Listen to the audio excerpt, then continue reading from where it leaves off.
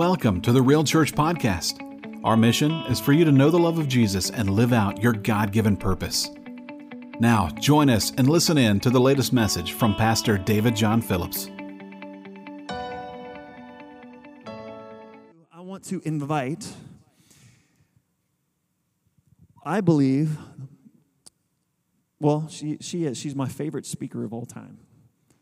She's the most beautiful woman in the world. Sorry, fellas, your wife is second best. My wife's more beautiful than yours. I am the man I am today because of her prayers for me. And I'm not joking. I'm not just saying that. I learned to love. We love because He first loved us. I learned to love because God first loved me through her. That's pretty amazing. She challenges me, she encourages me, and she's anointed by God. And so I just encourage you to sit on the edge of your seats today and just ask God to speak to you, because what you're going to hear, you're not just going to hear my wife, Courtney Phillips. You're going to hear a mighty woman of God, and every word that flows from her mouth is going to penetrate because it's truth. The Holy Spirit's going to speak through her, and it's going to be amazing. You're going to walk away today with a deeper understanding of how much God loves you. So would you guys please give a big hand just welcoming my beautiful wife. And baby, I'll get the thing for you. Yeah.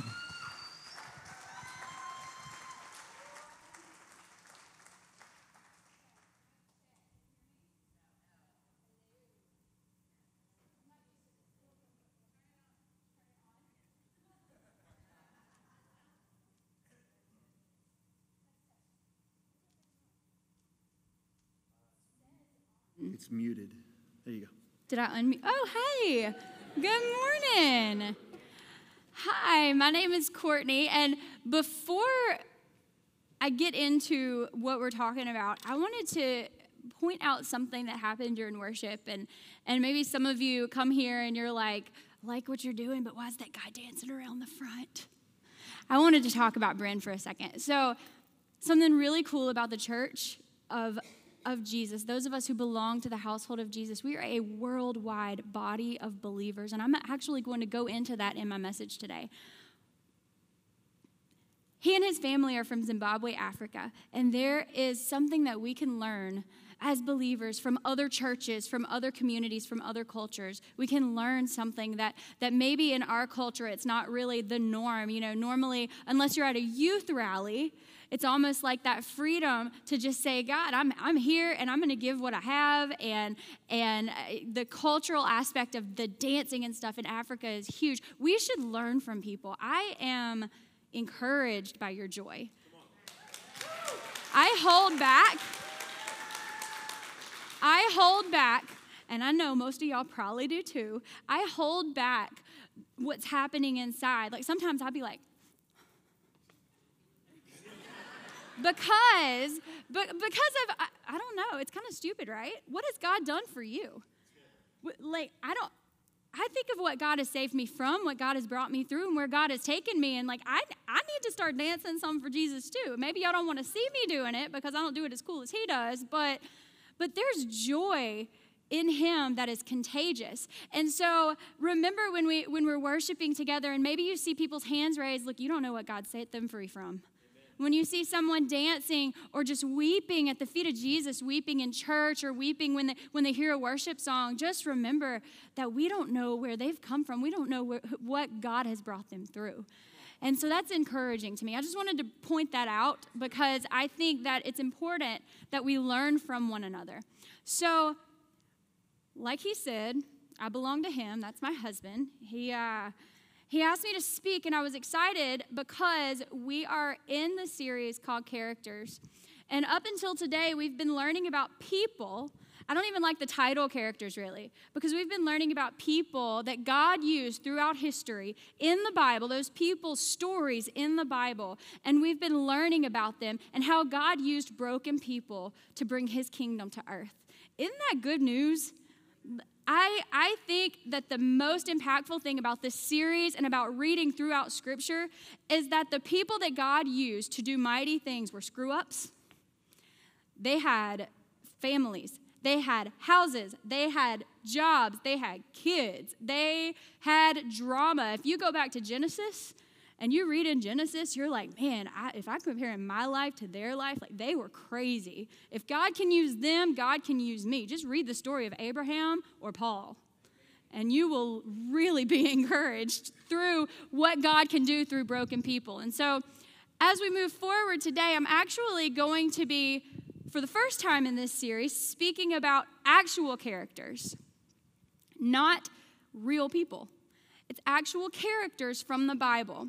I'm going to be sharing about the parable of the talents and breaking that apart and how is it applicable to my life. And it's said that this is one of the most influential and most impactful parables. I've been reading on like forums and ministry blogs and looking throughout history, and this is one of the most taught and the most applicable teachings in Scripture for us today. So I think it's important that we dive into.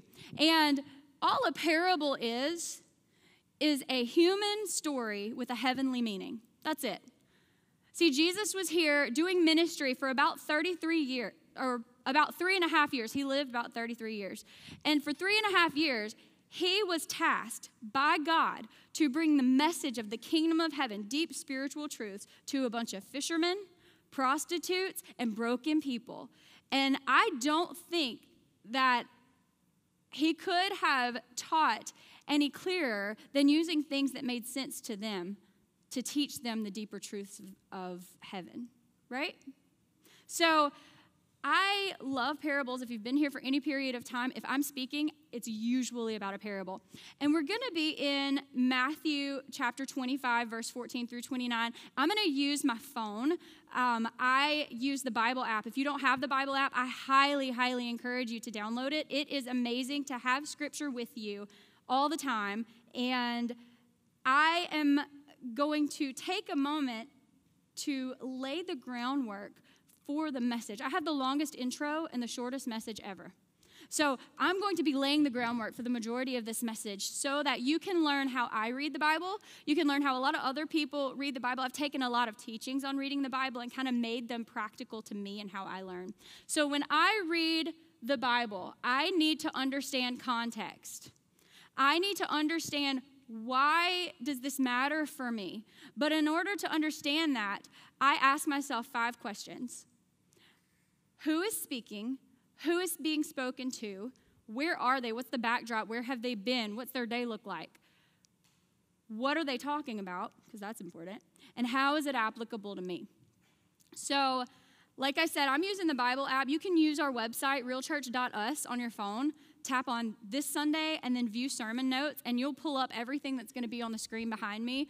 This is a really practical way to get into the Word, to understand what's going on. Because if you are like me and you scroll or you flip through your Bible and you just point to a verse, it can really screw you up if it's not directed by God. There's a comedian I like, and he said he was signing autographs. It's a Christian comedian signing autographs, and the guy said, hey, just put your favorite Bible verse, and he blanked. And so he just wrote the first verse that came to his mind. He's like, God will use this. I don't know what I'm writing, but I'm just going to write this verse. And then, so everybody's asking him for his favorite Bible verse. So he went through hundreds of autographs signing his name. I think it was John Christ, and his favorite Bible verse. And then he goes home, and he's like, I really need to know what I was writing. Like, I hope God uses it. And he opens his Bible, and it says, lo, I have a painful disease in my loins. And so I don't usually do, like, flip and point in the Bible. It's okay if you do. Sometimes God will put a verse on your heart, and it'll be on time, and it'll be really good. But I choose to understand what's going on. So I ask these questions, and we're going to be in Matthew chapter 25, verse 14. But before I get there, I need to answer these questions. So, who is speaking? My first question, who is speaking? I see in my Bible, on my app, in my Bible, my paper Bible, that the letters are in red. And anytime you see red letters in the Bible, it is Jesus Christ speaking. If your Bible isn't in red letters when Jesus is speaking, do a little digging and just make sure you know who is speaking. So if you're reading about John, it's not going to be in red letters. If you're reading something that John wrote or said, It's not going to be in red letters. So you should probably find out who is speaking. But I know, I've already laid the groundwork. I've already looked up the context for you. So Jesus is speaking. Aw. So I'm a mama, so I hear babies, and I'm like, so cute. So who is speaking? So who is being spoken to? If I look at Matthew 25, verse 14, all I see is what is being said, but I don't know the context. I don't know if Jesus is talking to prostitutes, if he's talking to businessmen, if he's talking to disciples. I don't know the context of this. So I have to go back to Matthew chapter 23, verse 1. In Matthew chapter 23, verse 1, it says, Jesus said to the crowds and his disciples, now nothing in Scripture is put here by accident. It could have just said, Jesus was talking to a bunch of people. But it differentiated between two different groups of people. Why is that important? Now, again, parables are meant to make deeper truths come alive to the people that they're being spoken to. And so for me, to make these deeper truths come alive, I really need to understand, like, what is the difference between a crowd and a disciple? And I look at it, something that's practical to me, as like a fan and a follower. So you've got a fan. You've got these guys that Jesus is teaching to, and they're like, yeah, I like what you're doing. This is good. I like listening to you.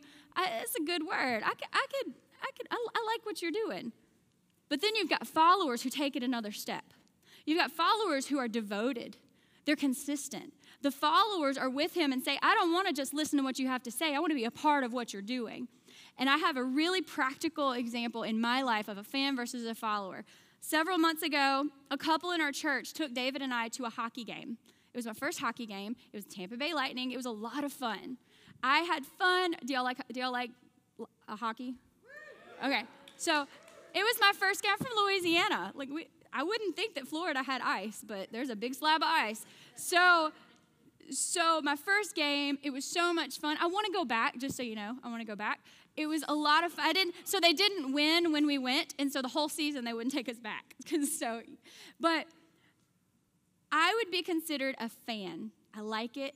It's fun. It's entertaining. But then you've got Mike and Angie Gabbert. And anybody that knows Mike and Angie Gabbert, they are followers. Now, they're followers of Jesus, but they are Lightning followers. They work out their budget. They're good stewards of their money, but they work out their budget to buy season tickets. They go to every game that they can. They were telling us, oh, this guy just moved here from so-and-so. I'm like, are you friends with them? Oh, yeah, he's out because he hurt his leg. He's here in his healing process. And I'm like, how do you even know that? Like, they are followers. So I would be considered a fan of hockey, a fan of the Lightning.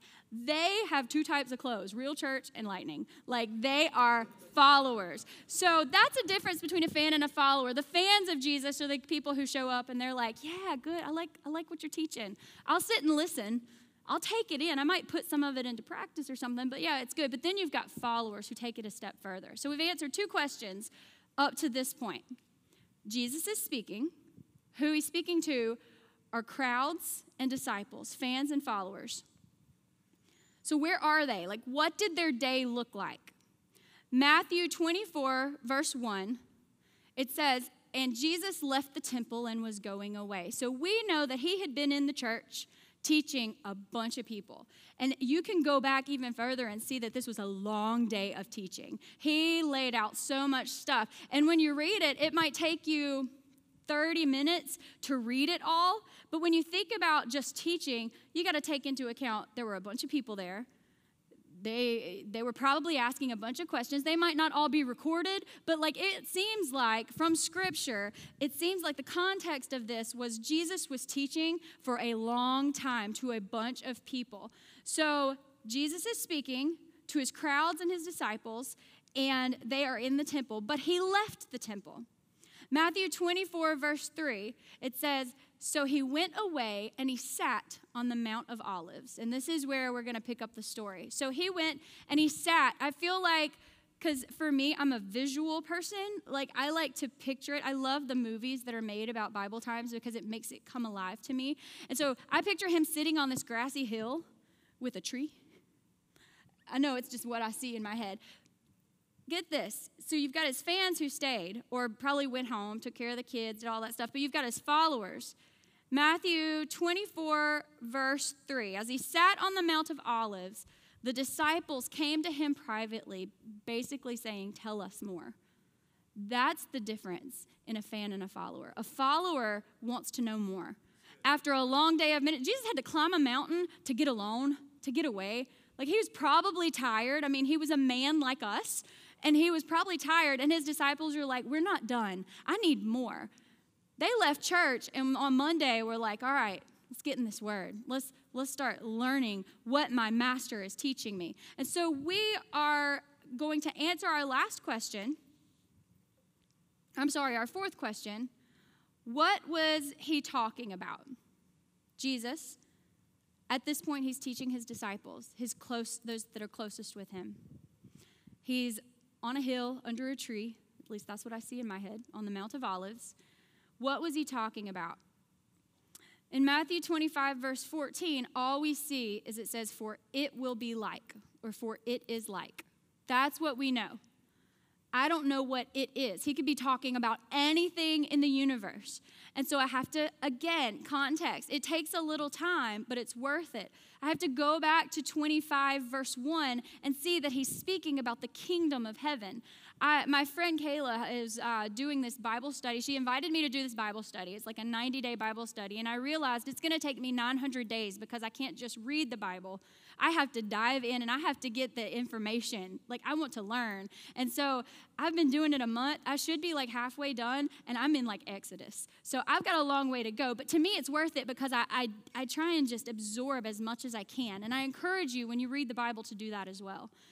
So he's talking about the kingdom of heaven. And the last question is, why is this applicable to me? If he's talking about the kingdom of heaven, what a lot of us understand heaven to be is when we as believers, we give our life to Jesus and we live our life. Of course, we love him and we pray and we do all these things, but then we die and we go to heaven. Heaven is this far off place. And yes, that is true. And that's a whole nother teaching. But yes, heaven is a far off place. But Scripture tells us that the kingdom of heaven is now for those who believe. Once we cross that line of faith, we were implanted with the Holy Spirit. And he says that you are citizens of heaven today. And so the teachings are applicable to us about the kingdom of heaven because we are in the kingdom of heaven today. And I'm going to prove it through Scripture. Matthew 25, let me go back. Philippians 3:20. My notes are a little frazzled. I was typing them as my kids were asking me for dinner. It's real church life, right? Like, happens. Philippians, I believe it's 3:20. It says, our citizenship is in heaven. Our citizenship is, not will be, our citizenship is in heaven. Ephesians 2:19, the second half of 19, but you are fellow citizens with the saints and members of the household of God. You are members of the household of God. You are citizens of the kingdom of heaven, those of you who have given your life to Jesus. Matthew 6:9, when the disciples were saying, how should we pray? Like, how are we supposed to pray? He said, you should pray like this. Our Father who art in heaven, hallowed be your name. Your kingdom come and your will be done on earth as it is in heaven. We live in the kingdom of heaven today. In fact, because we are citizens of the kingdom of heaven, but we live on earth, did you know that we are ambassadors of heaven? We are representatives of Jesus Christ here. So everything that is taught to us is for today. And everything that I'm going to teach to you is in love. And I pray that it is challenging and it stirs something in you to say, you know what? I can't just sit back anymore. I got to be a follower. I got to dive into everything that God wants for me. There's a song, so I might not look like it, but I listen to a lot of Christian hip hop. I'm not going to rap. Y'all don't want me to rap. I'm not good at it. David can rap, believe it or not. Y'all got a rapping pastor. But there's a song that one of my favorite rap artists did years ago. It's kind of embarrassing. I'm like, So it's called Aliens, and I'm going to speak it because I don't want to risk like trying to rap it and y'all laughing at me. I mean, y'all can laugh at me if you want. I laugh at myself all the time. But the song is called Aliens, and here are the lyrics. Aliens, strangers in places foreign in lands that we are, and call us peculiar, but know that we are aliens. We are citizens of heaven, living on earth, ambassadors for Christ here until we get to heaven, to our final destination. So let's dive into the teaching. I told you I was the longest intro, shortest message ever. Matthew chapter 25, verse 14. I'm talking about the parable of the talents. Now, to the people then, this 2,000 some odd years ago, a talent was something that made sense to them. It was a form of money. And our message really isn't even about money today, which is funny.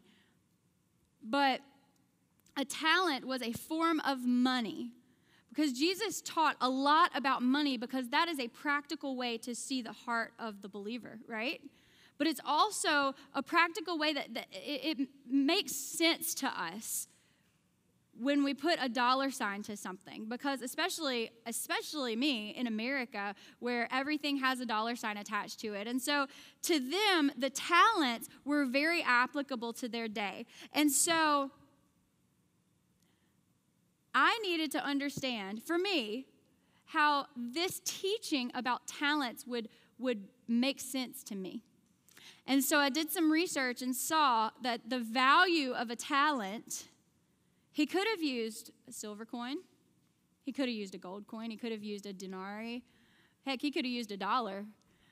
But he used talent. And the value of the talent really changes the meaning of this story for us. One talent today would be worth, August the 4th, 2019, one talent would be worth 1.4 million US dollars. And so when we're reading the story that Jesus is teaching to them to teach a deeper spiritual truth to them, we can replace talents with $1.4 million. So I'm going to read them as talents, but I just want you to remember the actual value that was given to these guys. So 25 verse 14. For it, the kingdom of heaven, will be like a man going on a journey who called his servants and entrusted to them his property. To one he gave 5 talents, to another 2, and to another 1, each according to his ability. I don't know what abilities they had. It's not recorded. But what I do know is the master that left this money to them saw something in them. And even the guy that got 1, what he saw in him was valuable because he gave him 1.4 mil. That's a lot of money, no matter who you are. So it says he went away on a long journey. He who had received the 5 talents went at once and traded with them and made 5 talents more. So also he who had 2 talents made 2 talents more. But he who had received the 1 talent went and dug in the ground and hid his master's money. Now, after a long time, his master came back to settle accounts.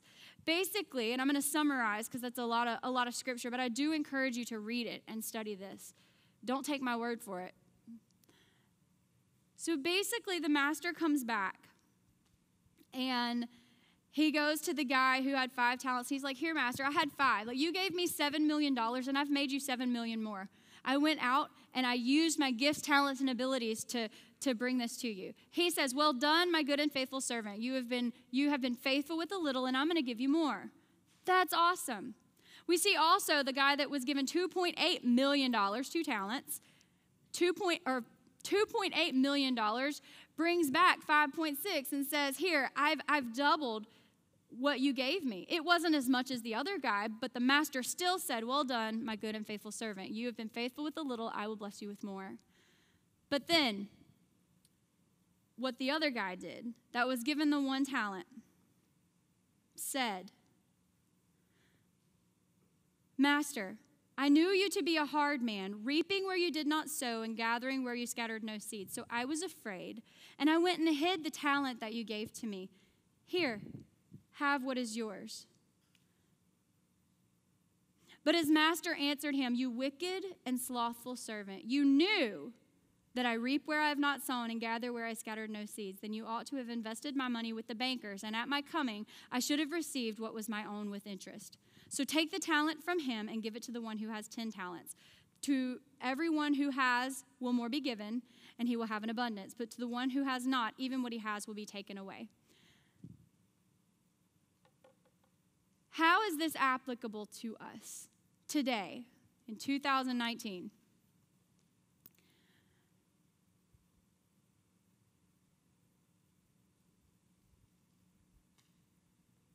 The master didn't expect for them to bring this. He didn't expect the guy who had 1.4 million to bring back 14 million. He even told him, the least you could do is put it in the bank. That's easy. You hid it. You didn't do anything with what I gave you. God has blessed every single one of you, blessed me, with unique gifts, talents, and abilities to use for him, to use in his body. David was talking earlier about getting involved, getting connected. Real church is a group of people who've just said, you know what? I don't know what I have. I don't know how it's valuable, but I'm gonna do what God wants me to do, even if I'm not real sure what it is. And so my challenge to you is I want you to look within yourselves. Ask God, search me, God. What have you given me that you're asking me to give? And this is not even about money. If that's what God tells you, okay, but I'm referring to the gifts, talents, and abilities that he's given to each of you. The Bible calls us the body of Christ.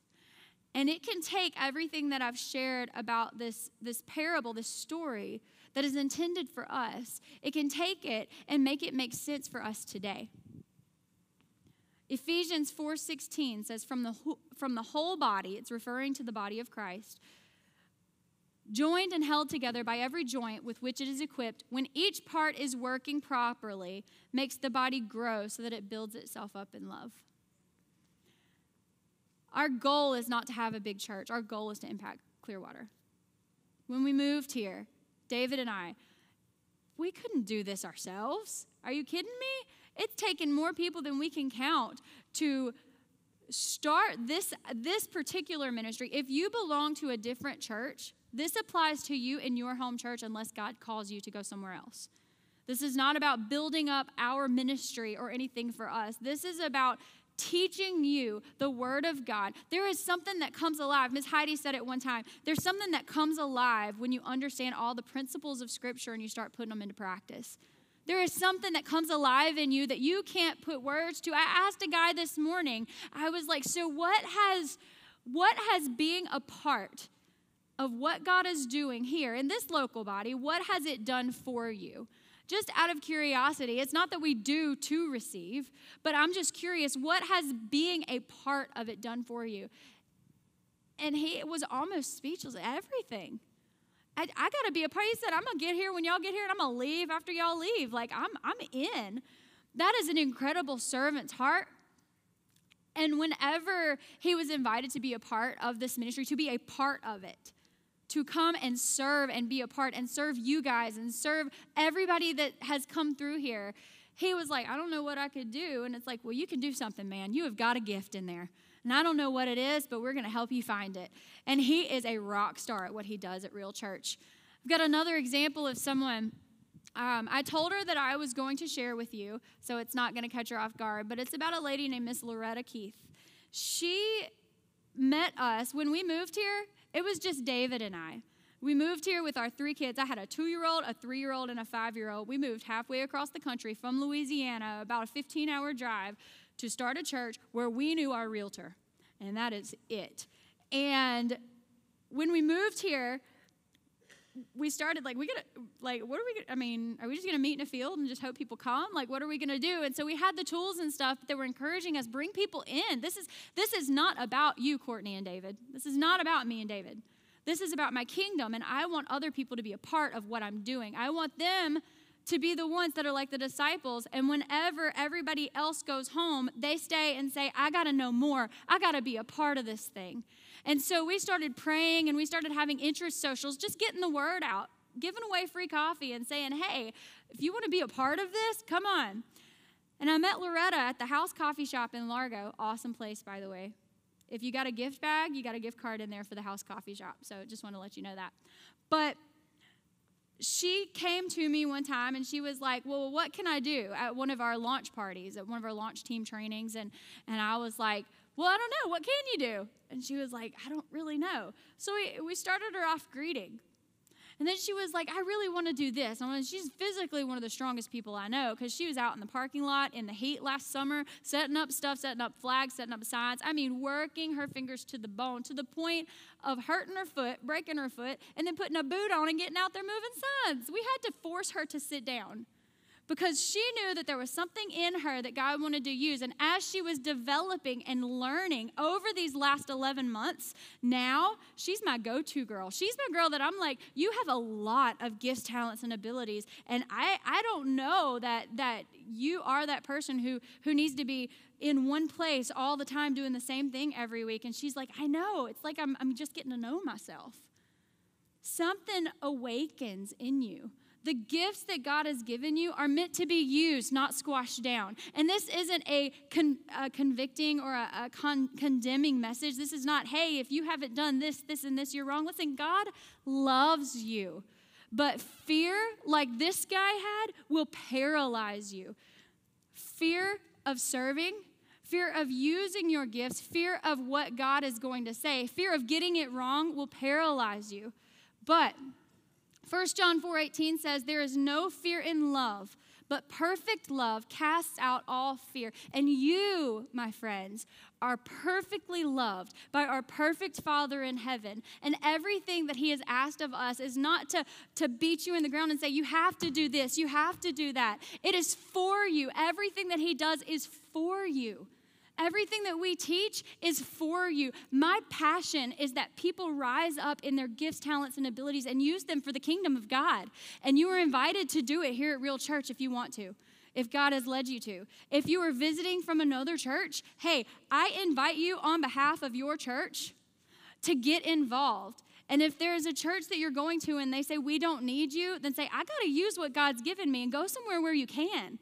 We are one kingdom. I was referring to the churches in Africa. We are one kingdom under God. Just like the United States is one nation under God, we are one kingdom under God. So if God has given you something valuable, and I believe he has, even the one who was given 1.4 million, one talent, that's very valuable. That's significant. That is life-changing. But he hid it, and he never got to use it. So what has God given you? Have you hidden what God has given you because someone told you that you sucked at it? Pardon my French, but it is what it is. Have you taken something that God has given you, and maybe you've been told that you're worthless? Maybe you've been told that you're not good enough to use this gift. I was told that. When I was in elementary school, my mom had me in piano with my Aunt Christine. And I would go to practice every week, and I would have my sheet music there, and I would play my song, and I would go home. And then I'd go back the next week, and I'd be like, could you just play it for me real quick so I can hear it? And so she'd play it, okay, and then I'd play it. So as time went on, I had a recital coming up, and she told me, now this week you have to practice every day. She didn't know that for the year that she had been teaching me piano, I didn't have a piano. I played by ear. It was a God-given talent. I would have her play it to me, and then I'd play it back to her. I didn't know I was supposed to be learning how to read the stuff on the paper. I just knew if you put a song up there and you play it for me, I'm going to play it back to you. But that week she told me that I had to practice, and all of a sudden I was like, how do I practice? I don't have a piano. And she lived across the street, and I didn't tell David this story. I got in big trouble for this. So I went across the street when she wasn't home, and we lived on a gravel loop in Louisiana. Nobody locked their houses. Like, we're all family living on the same loop. I went to her house, and I was probably 9 years old, and she had a keyboard. I knew she had this keyboard in a bag. And so I went and I took it and I lugged it across the street and I put it under my bed, and then I would practice all week. And she's like, I'm missing my keyboard, and I was feeling so guilty. But I didn't know what else to do. Fast forward a few years, she moved away, and I started taking piano from another lady once a week at my school. And I kept doing the only thing that I knew how to do. I'd get her to play me the song, and I'd play it back to her. If it was a song that was like on a movie, I'd listen to it on the movie, and then I would play what I heard. She told my mom, I was 11 at the time. She told my mom, just take her out of lessons. She's never going to be able to play music. She's never going to be able to do this. And it crushed me, and I didn't put my fingers on a piano for years because the gift that God gave me was squashed. The gift that God gave me, I felt like it's not a gift, it's a curse. It's a curse that I can't read music because of what someone else said to me. You're not valuable. You're not valuable enough to play the piano. She told my mom, and I overheard her, and it crushed me. She said she will never learn. A few years later, my mom is a thrifter, and she went to a garage sale and bought this upright piano. And I started playing again, and I started doing something. As a, 14, 15-year-old kid, I started writing my own music because it was fun. Started writing my own music, playing and everything, and fast forward, God has me playing in church. Fast forward again, God has me playing in a really big church. And what I'm saying is a lot of times those gifts, either we've squashed for fear of failure or someone else has squashed because they don't understand them. But I want to encourage you that if God has put something inside of you, use it. Use it for his kingdom. Fear will prevent you from doing what God wants you to do. I'm going to turn it over to David. Thank you, baby.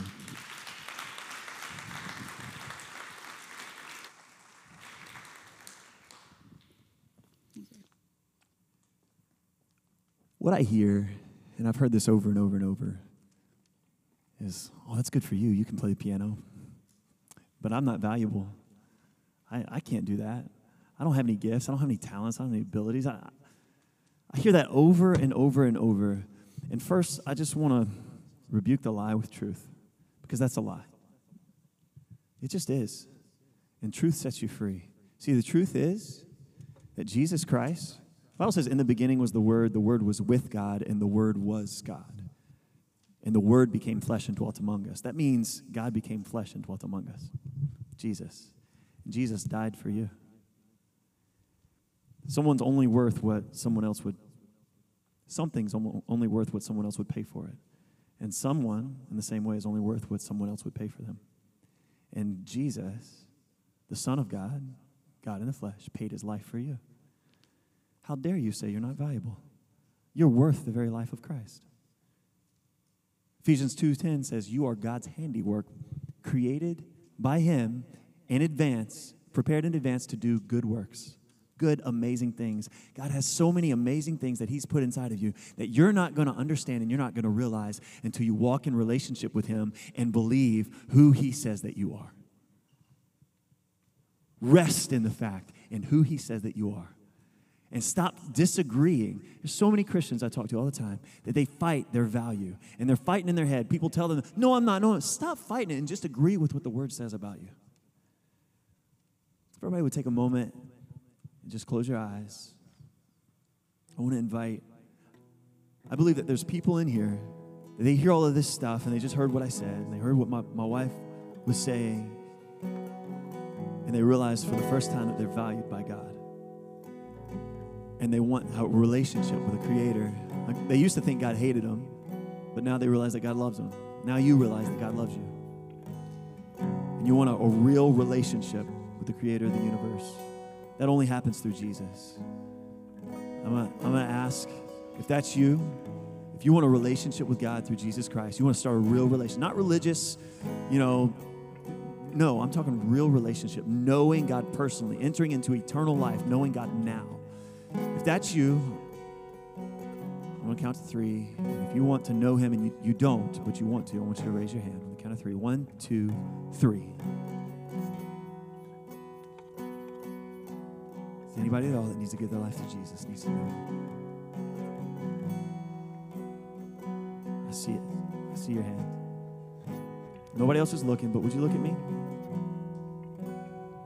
Do you believe, the Bible says that you believe that Jesus died for you and rose again, and confess him as Lord, that you'll be saved, you'll be born again, you'll be brand new. Do you believe that Jesus died for you? Yes or no? Yes? Do you believe that he rose again so that you could experience his life? Yes? Are you ready to give him your life? Confessing him as Lord says, I'm following you. Following me hasn't worked at this point. I'm following you now. Yes or no? Yes? All right, we're going to pray a prayer. And in praying this prayer, just mean it with your heart, right? It's relationship, okay? So mean it with your heart. Mean it with everything you have inside of you. If you guys would pray this with me, just to encourage, just pray this out loud. God, I need you. I've been running from you, but today I choose to run back to you. I believe you, Jesus, died for me. I believe you rose again. And today, you are my Lord. Teach me to follow you. Forgive me, God. Thank you that you paid for my forgiveness. I receive that. Now make this confession and believe it. I am forgiven. I am new. I am yours. Thank you, Jesus. Thanks for listening to the Real Church Podcast. If you have questions, comments, or would like to get to know us, be sure to check us out on social media by searching Real Church Clearwater, or visit us online at www.realchurch.us. If you'd like to play a part in what we're doing, you can do so right where you are. Your prayers are powerful and effective. You can also be a part through giving. Go to realchurch.us and click the Give button. Whether you're praying, giving, or serving with Real Church, you are playing a part in every life being changed. Thank you. Until our next podcast, be blessed. We'll see you next time.